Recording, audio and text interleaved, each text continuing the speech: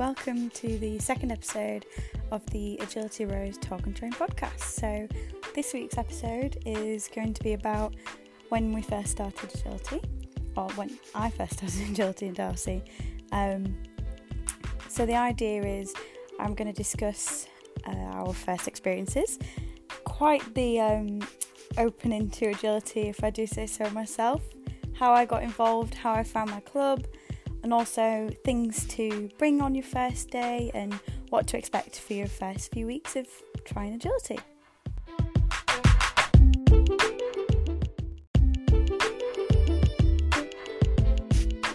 So let's get started. So I found my club that I've been with right from the beginning, so that's almost, I want to say 8 years maybe, I think, might be more, I'll have to check.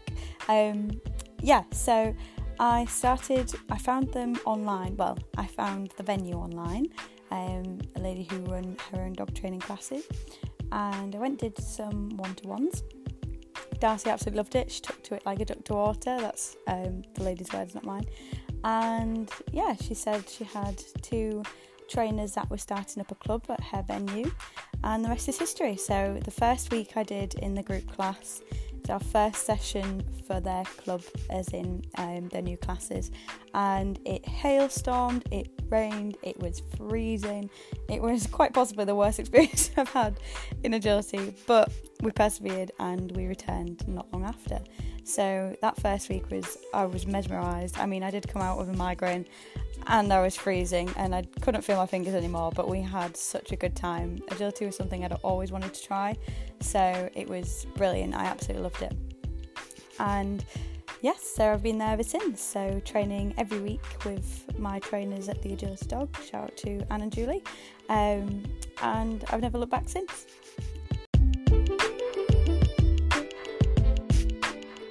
So when it comes to finding a club, if you've not found one yet, the Agility Net website is brilliant. It has a list of all the clubs and trainers. Not all of them are on there, I must admit, so it's always worth checking your local area, so just doing a quick Google search. The Agility Net Facebook group is always really good if you want to ask for recommendations on there as well. People are usually really good at tagging local trainers, and it's generally really good trainers, so never be fooled. Sometimes it can be advertised as agility, but for example, I've seen a couple of things on Facebook of people advertising agility, and actually it's not really agility.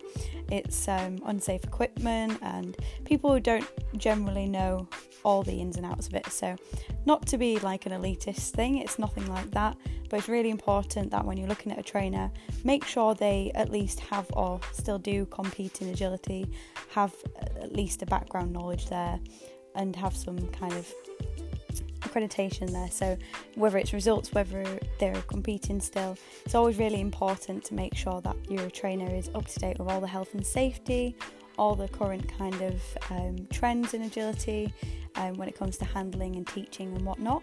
So it's really important, like I say, for your dog's safety as well, that you go to someone who's very knowledgeable.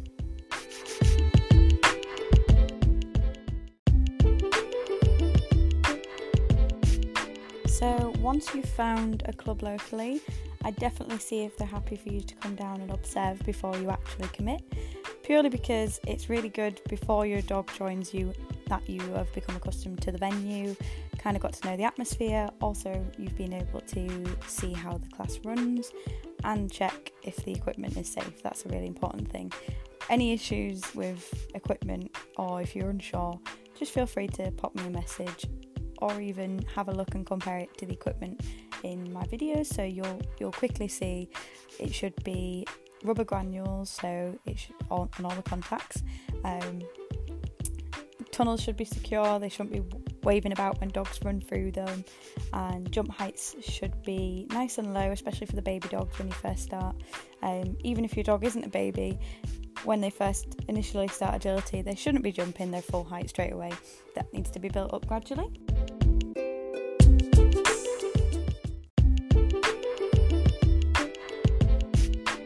So once you're happy with your club, when you're going down for your first session, what do you need to bring? Some clubs might actually specify for you an idea of what you need to bring with you.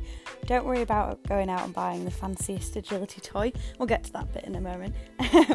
But I definitely bring some high value treats, things like Primula cheese, the squeezy cheese, even just cheese chopped up, and hot dogs. You don't have to cook hot dogs, but they are brilliant.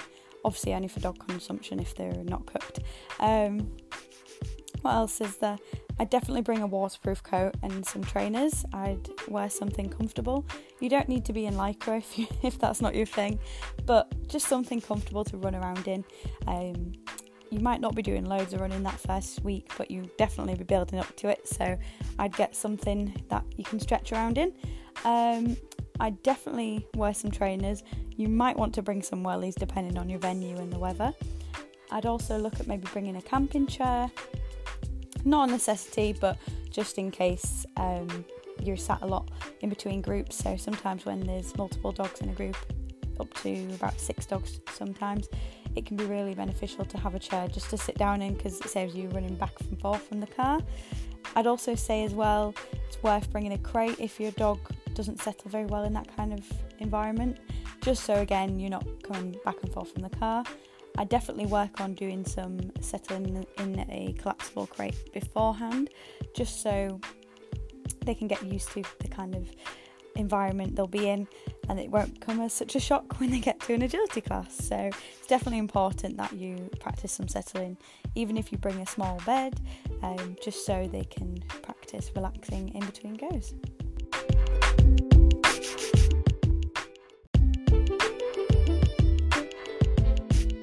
As I mentioned earlier, don't rush out to the shops and buy the best agility toy possible right when you start, because your dog is going to have such a variety of choices. It's very hard to make that decision straight away, so a good trainer should help guide you into what kind of toy would suit your dog. I generally have a variety of toys on me all the time in the back of my car, so when I'm teaching I can bring out whatever I think might suit that dog and help that dog, and it's really beneficial to hold off, hang fire, and then discuss with your trainer to get an idea of what suits your dog best.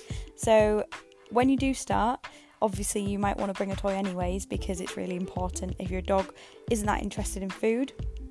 So I'd bring what toy motivates them the most.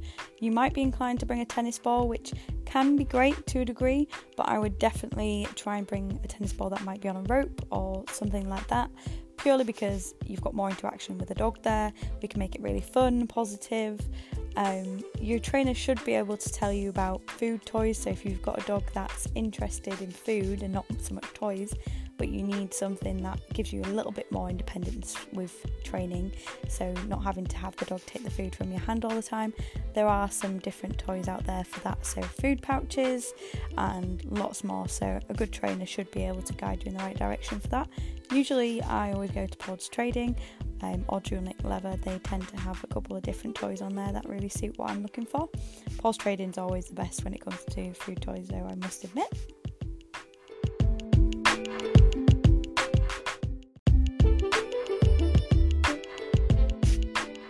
So you're just starting in your classes, what should you expect for the next couple of weeks? So I definitely wouldn't expect to be doing lots of long sequences and doing full straight weaves and up and down contacts right from the get-go, purely because you want to build up the foundations first. It's really important to have such strong foundations, because that's what's going to help you in the long run. You might not have the goal to compete one day. If you do, brilliant. If not, it's not the end of the world, but it's very important still to have good foundations, because that's how you're going to get the most out of your agility training. So I would definitely expect to be working on small sequences, starting wing wrap training, doing some focus and what I would like to call flat work based training. So lots of things on the ground. We're not doing loads of up and down A-frames and up seesaws and weaving through poles and stuff. You might start your weaves depending on your trainer's preferences for teaching weaves. I usually do the channel method, but I definitely don't have dogs weaving in and out. I'd make sure you're not doing anything on lead per se, particularly going through weaves or anything like that. You want to make sure that your dog is comfortable and they're not going to be getting themselves tied up.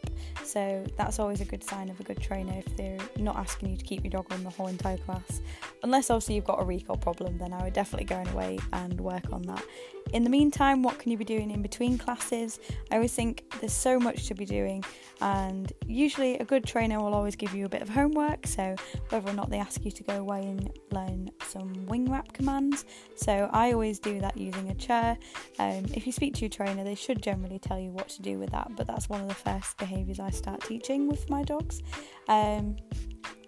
You might find doing some trick training in the week in between doing classes is really beneficial. Anything to do with relationship work really can really benefit in the agility world. So I do lots of trick training while I'm not doing agility. I did lose the motivation to do trick training after I lost Darcy, but I soon picked it up again, and I'm trying to get in a better place for it, because I know how beneficial it can be for my dogs.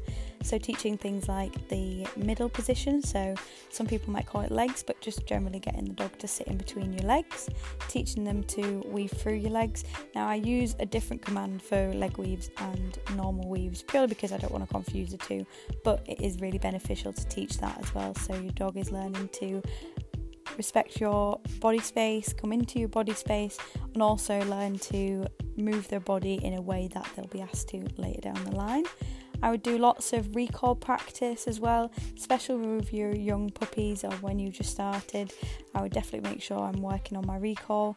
You can find generally class environments can be quite distracting for young dogs, and one of my first memories for the first few weeks with Darcy is we was forever rounding her up into this smaller pen just outside the agility area, because she would forever be running after the other dogs and causing chaos. She did make it to be a really brilliant agility dog, so don't be disheartened if you find your dog's doing that the first week, because Darcy did work through that and she was a fantastic agility dog. But yeah, so I just make sure that you're working on your recall, working on your general obedience, and tricks. Like I say, tricks are just fantastic foundations for starting agility.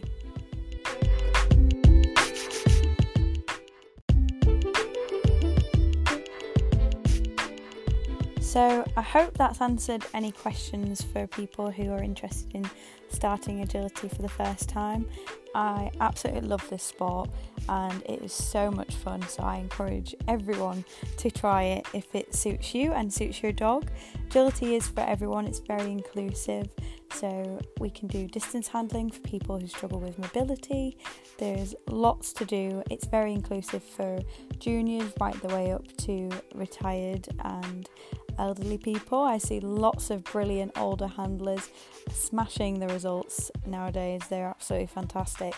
And again, with the juniors, some brilliant juniors out there. It's such a great sport to get involved, even as families. There's so many families that give it a go, and it's such a nice way to spend time with your dog as well. So I hope this has been really helpful for you. I'm always happy to answer any questions if anyone has any over on Instagram at Agility Rose if you need anything, and I hope you enjoyed. Thanks, we'll see you soon. Bye.